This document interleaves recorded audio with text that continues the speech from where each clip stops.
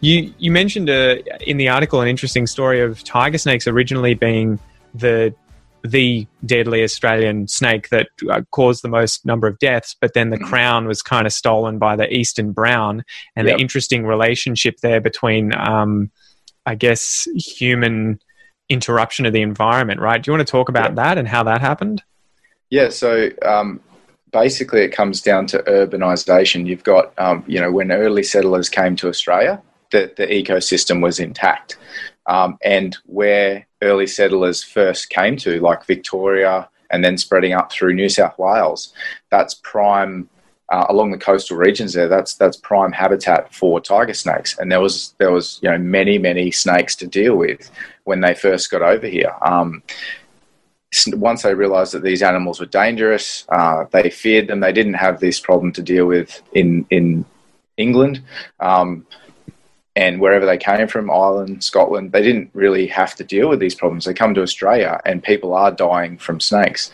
So where they settled was a hotspot basically in tiger snake distribution. So tiger snakes used to account for the most amount of deaths. And then tiger snake anti-venom was invented. So that was the first one because it was obviously killing the most amount of people. It was in the 30s. They made tiger snake anti-venom. Then, if you look at today's, we've got anti-venom for all of our dangerously venomous snakes. So no matter what snake you get bitten by, you go to the hospital, you're going to get given anti-venom that will cover all the snakes. What happened, though, was through urbanisation, we started farming, clearing a lot of the land, and then with humans comes introduced rats and mice. So, obviously they came over on the ships. They were in basically everyone's stuff. Wherever we go, rats and mice go. So you get the brown snake, for example, who thrives on feeding on rats and mice.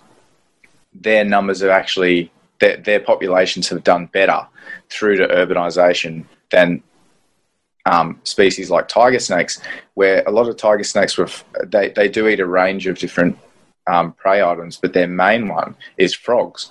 And tiger snakes love wetlands. So when we clear a wetland or we degradate the water, pollute the water, basically the tiger snake numbers went down, brown snake numbers went up, and now we have the brown snake, which is technically more deadly than the tiger snake.